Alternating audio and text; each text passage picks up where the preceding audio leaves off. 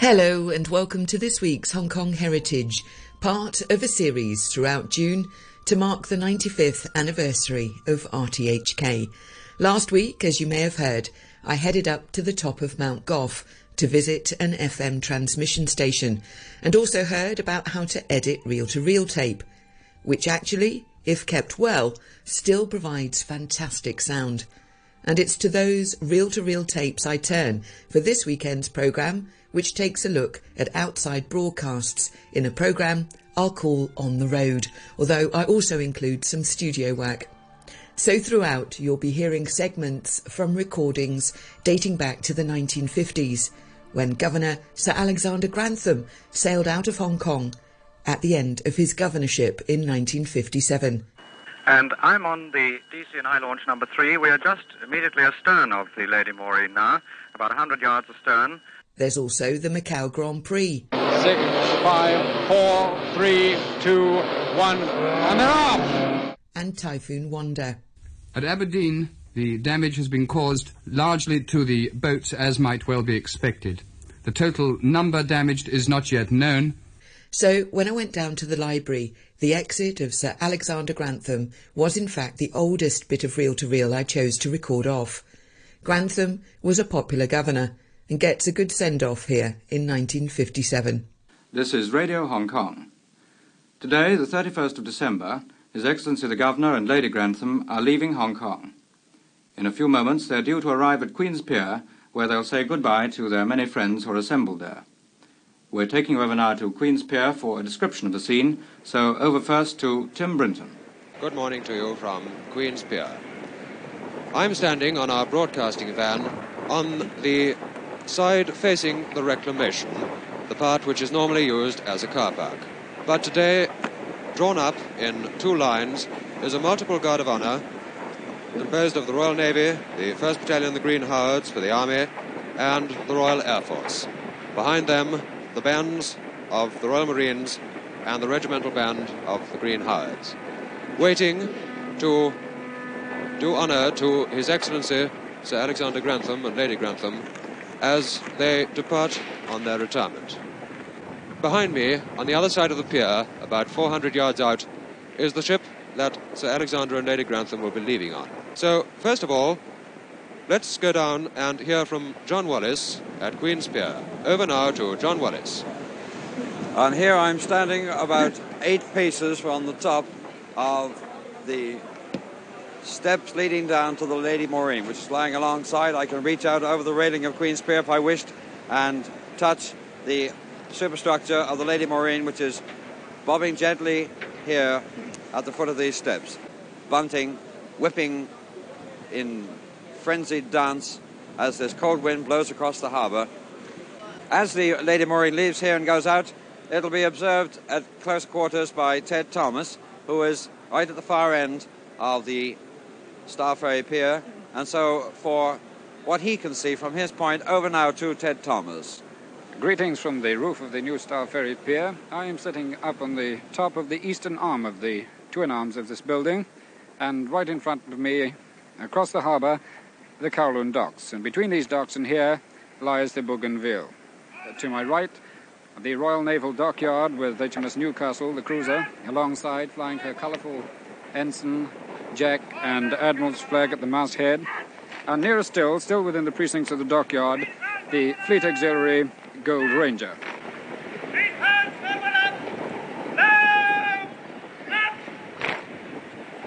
The wind here is really getting up all the time while we're talking to you.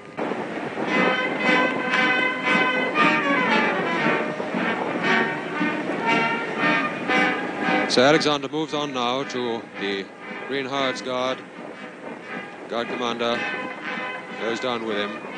For a description of a voyage from Queen's Pier out to the Bougainville, over to the Star Ferry to Ted Thomas. Through binoculars here, I can see the handkerchiefs waving and the ropes have dropped into the water now. Ropes which secured the launch Lady Maureen to Queen's Pier, symbolically casting off all ties of a long and successful association with Hong Kong. The Hong Kong which has grown and flourished under His Excellency's leadership and guidance. Over now to Donald Brooks. And I'm on the DC&I launch number 3. We are just immediately astern of the Lady Maureen now, about 100 yards astern. She's not moored to the pontoon yet. The ropes are just being thrown across. Next to us are the boats of the escort lining up, police launch number 11, police launch number 3. They appear to be having a little trouble in getting the Lady Maureen right alongside the pontoon because the sea is indeed very choppy here. The Lady Maureen will form part of the escort as the Bougainville moves slowly down the harbour. The escort, which is composed of police launches, marine launches, launches of the Department of Commerce and Industry. Bringing up the rear, there's a police launch with firecrackers. Further on down the harbour is the fire float, Sir Alexander Grantham. And now we're nearly at Lymoon Pass now. The escort has broken off. The Hong Kong Priscilla escort has broken off, and even they are firing crackers. They've got crackers from the mast, I think, of each of the ships, certainly the leading ships. They're now coming down beside us very closely, in perfect formation. They broke off their V, did a turn right round in a very tight circle, and are now in perfect formation. Yes, there's a crackers on the mast of the ship astern, and now the first one, P3513, is passing us. The crew waving, standing on the deck. P3510 is just shooting past us. They also have crackers on their mast. And now it only remains for us to say a very last sad farewell to a man who has not only been Hong Kong's governor for the past 10 years, but undoubtedly is the best friend that Hong Kong has ever had. And to him and Lady Grantham, we wish bon voyage and the very happiest of retirements. I return you now to the studio. The commentators, during His Excellency the Governor's departure, were John Wallis and Tim Brenton at Queen's Pier, Ted Thomas on the roof of the New Star Ferry, and Donald Brooks in the launch. The send-off of Alexander Grantham there. There are a number of these harbour send-offs that I found in the library. Another was a visit by Britain's Prince Philip in 1959, part of a wider global tour he was on, and it was interesting to hear the deference accorded him by the commentators as they travelled alongside him in a flotilla of boats as they accompanied Prince Philip aboard the Royal Yacht Britannia out of Victoria Harbour. I also want to point out that in recordings from this era, it's often the voice of the late Ted Thomas, who died earlier this year and who was part of RTHK from the late 1950s until the 1970s. This is a speech on housing back in 1967, which declares the 1 millionth settler in Hong Kong. So that's interesting in terms of history, of how that was calculated, presumably refugees who'd come in, but then been officially registered perhaps. The 1 millionth person is being resettled. This is really a fantastic achievement if you stop to think. 1 million people are now living in resettlement housing, which has only been built since 1954 by the Public Works Department of Government under the direction of the Resettlement Department and the Urban Council, which also makes the important policy decisions for the running of these vast estates. And it must be remembered that this is only part of the housing which government is financing with public money. There are thousands of persons housed in the Housing Authority estates and thousands more in government low-cost housing. Housing is not one of those items which we can criticise government for being backward about.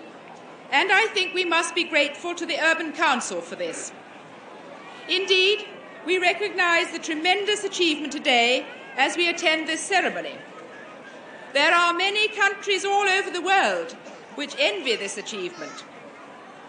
But it is imperative to realise that the millionth person resettled only represents a milestone in the overall housing programme. I doubt if we can regard it as even a halfway milestone. And now for something a bit different, which is the start of a programme about the dire need for blood donations in Hong Kong. So, as I listened to this 45-minute feature, there were short interviews with medical personnel and scientists. But the start, as you'll hear, is sheer radio drama. And for me, showed a few things. First of all, sorry, it's a little bit irritating in its style in my view, but also shows how Radio 3 here is being used for education. But also that radio was done in a much slower style. While people are happy listening to longer podcasts these days, This is somewhat theatrical. Have a listen.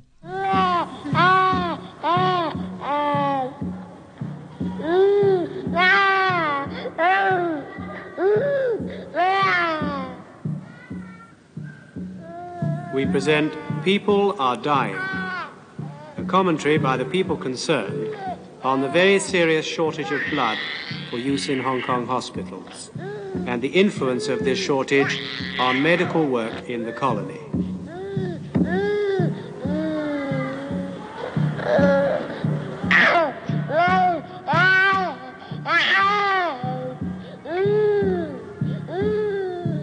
This is the cry of a child whose days might be numbered. Your child or mine. The cry of a child with all of life before him. Weeks or months or years, depending on you and on me.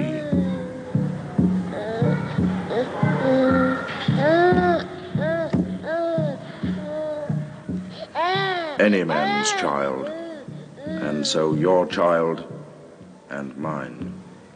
He would seem no different from other children, yet chance has made him so.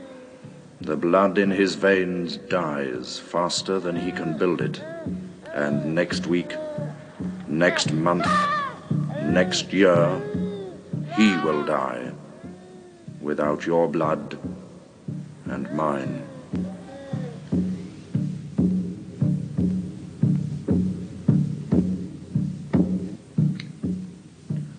Blood, thrust by the heart through the veins and arteries of the body. Blood, feeding, cleaning, healing, and building. Blood, without which the normal commerce of the body stops.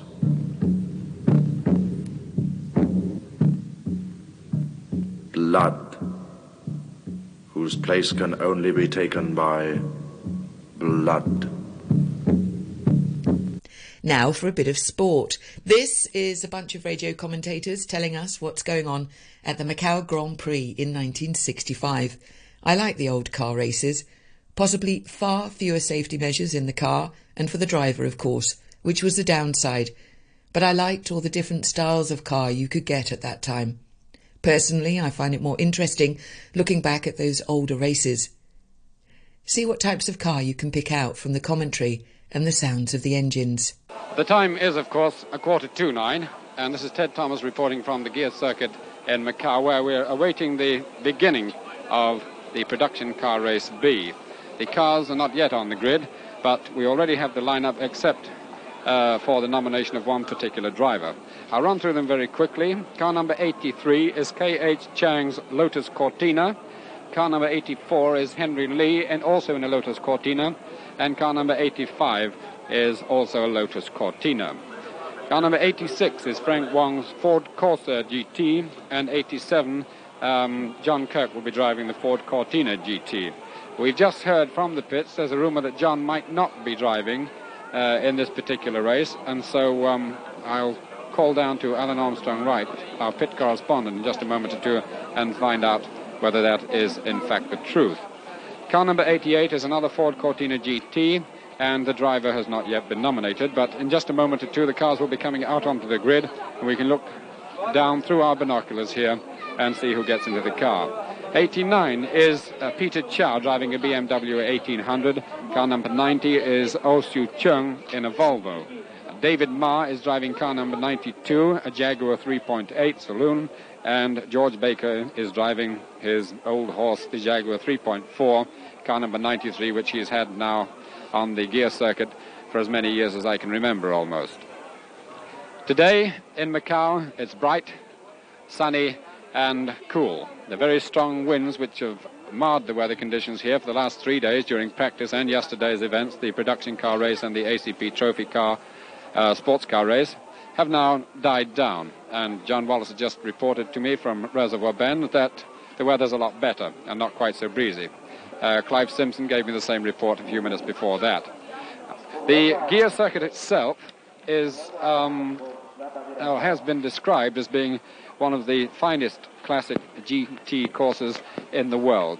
The reason is that it's got just about everything. It's got very, very fast, shallow bends that the cars can go into at top speed, and top speed here often reaches 130 or 140 miles an hour.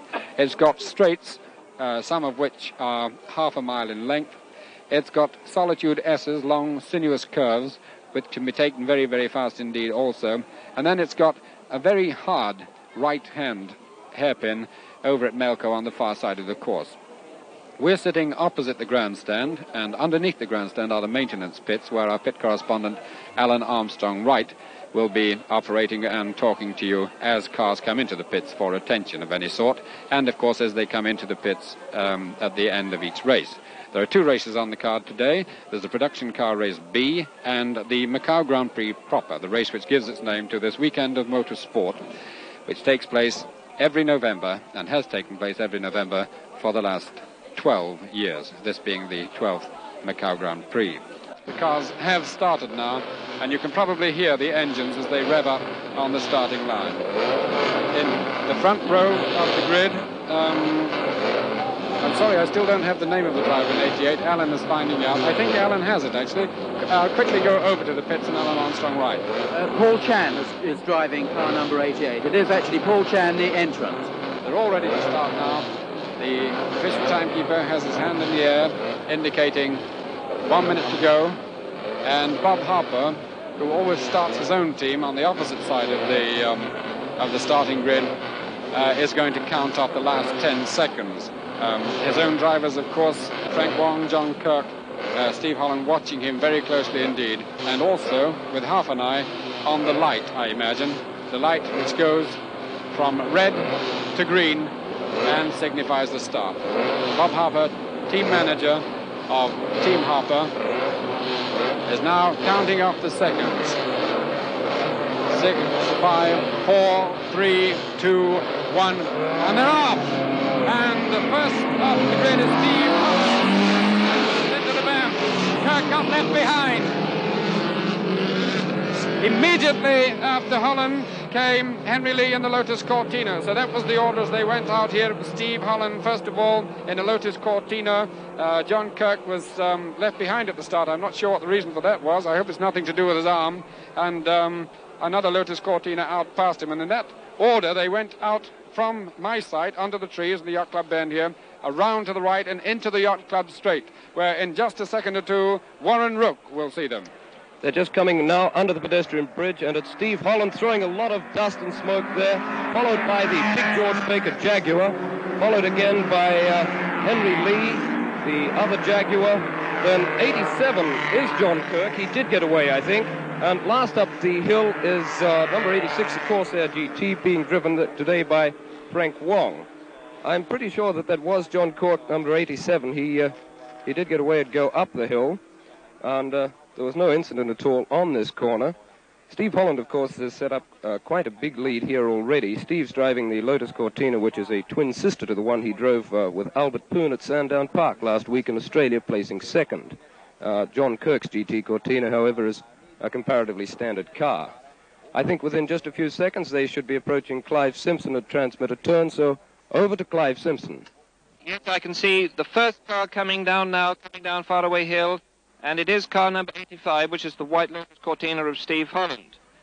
And the next car round is the white Jaguar of George Baker, and then I think after that the Lotus Cortina of Henry Lee. Here comes the group of the four cars, George Baker, the two Lotus Cortinas, and the BMW. Absolutely neck and neck here. Over now to John Wallace at Reservoir Bay. As Steve goes by me, and I have the watch on him, and I must confess that I was wrong in my prognostication that John Kirk, once having got past David Marr, would set off like a bat out of the proverbial. He doesn't seem to be making much more of an increase in his lead over David, and also, by the same token, is not catching up with the group of four that are so far behind Steve Holland. That group of four, of course, being good old George and his good old Jag. That's George Baker and the Jag 3.4, which is just about as old as George, I think, or perhaps not. And then come the two Lotus Cortinas, 83 and 84, of K.H. Chang and Henry Lee. And then the BMW 1800 Tourist International of Peter Chow. Here they come in that order now. And George Baker passed me first. Oh, and that was very close indeed. As K.H. Chang tried to take Henry Lee's Cortina on the inside, he nearly bumped him in the back. And the lead is exactly 50 seconds, Steve Holland over George Baker. And here is John Kirk, fastest now, and he's gaining a little ground and he's gritting his teeth. So as that little race develops, four of them together, John Kirk, I think, catching up with them, and none of them getting anywhere near Steve Holland. Let's go to Ted Thomas at the grandstand. And there's only just time to tell you that George Baker goes past now. Henry Lee, Chang, Pete Chow in the BMW in that order. 1, 2, 3, 4. Very quickly. Baker in the Jaguar 3.4. Henry Lee in the Lotus Cortina. K.H. Chang in the Lotus Cortina. And in fifth position, Peter Chow. And that's all we have time for you with the cars on the fifth lap out of this 30-lap race here at the Gear Circuit in Macau. We're going to return you to the studios of Radio Hong Kong.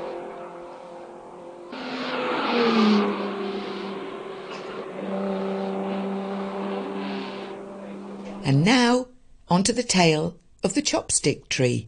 It is at this time of the year, in the early spring, that one of the most interesting of all local feasts is celebrated, the ritual symbolic replanting of the now extinct chopstick tree.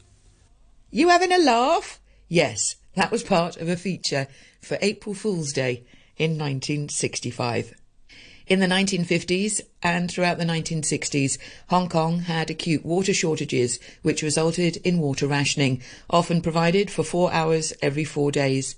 People would fill up their baths if they had them, and news photos from that time show people queuing in the streets and filling up buckets from standpipes.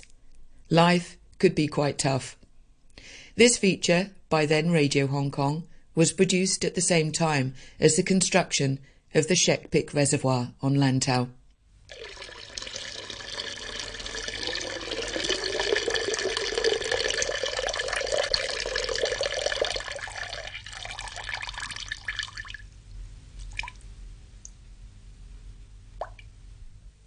Save water. The water you save now may save you later.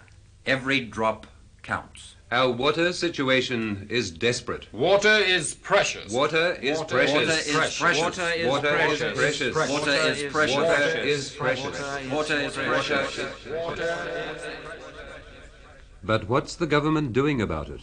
They should have seen this years ago.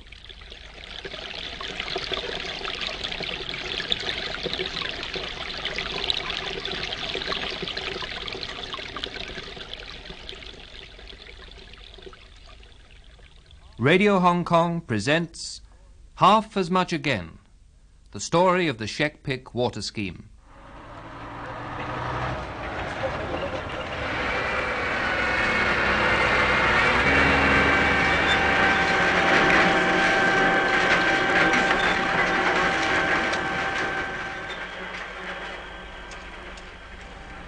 That's a bulldozer.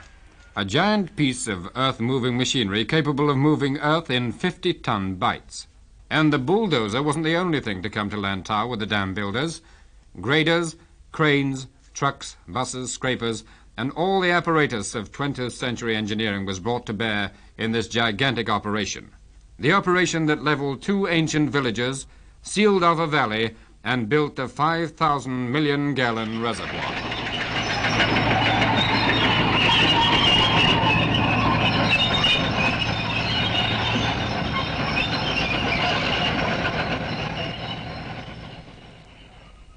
Shek Pik is one of the largest and costliest reservoirs ever to be built in Southeast Asia. These days, it's very rare that anyone dies in a typhoon. In fact, we've become a little complacent at times about the possible dangers, complaining perhaps if the observatory's forecast is a bit more safe than sorry, and we lose out on a day at the stock market. But typhoons could be deadly, and Typhoon Wanda in 1962 was one of those. 4,000 are homeless in the New Territories, 16,000 in Kowloon, and 6,000 on the island. 47 people are dead. I've just left Shakiwan police station, where there's a crowd of about 200 or 300 homeless fishermen, all queuing up to report the loss of their homes and their livelihood. The corporal in charge there tells me that as yet he can't ascertain the final figures, but he has no doubt that at least 100 junks and sampans have been lost in Shaoqiwan typhoon anchorage. And at the moment I'm in the typhoon anchorage, and it's a scene of utter desolation. Everyone is pathetically clambering in and out of the wreckage. There are sampans thrown crazily up onto the shipyard hards. There are people fishing in the water for little somethings to retrieve and to make their homes once again. All around me there's banging, there's activity. Everybody is starting life again, but there's no doubt that in Shaoqiwan they've taken a very bad beating. And on the road out of Shaoqiwan on towards Sheko, it was the same story. At Chaiwan, the damage caused by Wanda was extensive. As I stood on the harbour wall, one could see sampans and junks partially submerged and people fishing in the water trying to put their bits and pieces together. On the right there was a mass of bamboo tangled together. Apparently at one time it was the fishermen's drying shelters and a market, and it'll be a long time before anything's sold there. I'm told by the Kaifeng Association that the total homeless in this area amounts to about 3,800, all from the squatters' huts up on the hill. The typhoon came down and sighed the central section, leaving relatively unharmed those on the left and right, but those in the central section of the huts were completely razed to the ground. And from Chaiwan, round the island, to where again it was the boat people who seemed to have suffered the most. At Aberdeen, the damage has been caused largely to the boats, as might well be expected. The total number damaged is not yet known, but I'm told that about 1,000 people were housed last night at the Aberdeen Police Training Centre, and a lot more at various welfare associations. Funnily enough, on the land itself, there was scant sign of any really extensive damage. Again, signs were swinging, neon signs seemed to be intact, and most of the scaffolding seemed to be okay. But in the fishing area, there was obviously extensive damage. I could see one or two masts pathetically waving above the water, and the fishermen were doing their best. I saw one person diving down and coming up with a saucepan, diving down again, coming up empty-handed. And I'm afraid that story will be repeated for a long, long time. But as I drove around the island, there was just one noise that typified the reaction of the island people to the storm, and that was the sound of a hammer banging in nails, rebuilding their homes and their boats once again. And from Aberdeen and round to Western District, where a great gap in a line of houses gave evidence of the force of winds of 160 miles an hour. It's a complete house collapse. It's not a very large house, about 20 feet wide, I would say, and some 3 or 4 stories high. And it's given way completely from the wind and the rain. And as I'm sitting here, there's a gang of repair labourers shoring up the next door house to try and save that one too. The house which I'm talking about, and there's a number 2 on the road, perhaps it is number 2 Western Street, is a total ruin, and it is tragic and pitiful to see the belongings, the goods of the people that have lived in this place. So there are some reel-to-reel recordings that I found in the library to mark the 95th anniversary of RTHK. I hope you enjoyed the look back at some of those events. Thanks for listening, and join me next week on Hong Kong Heritage.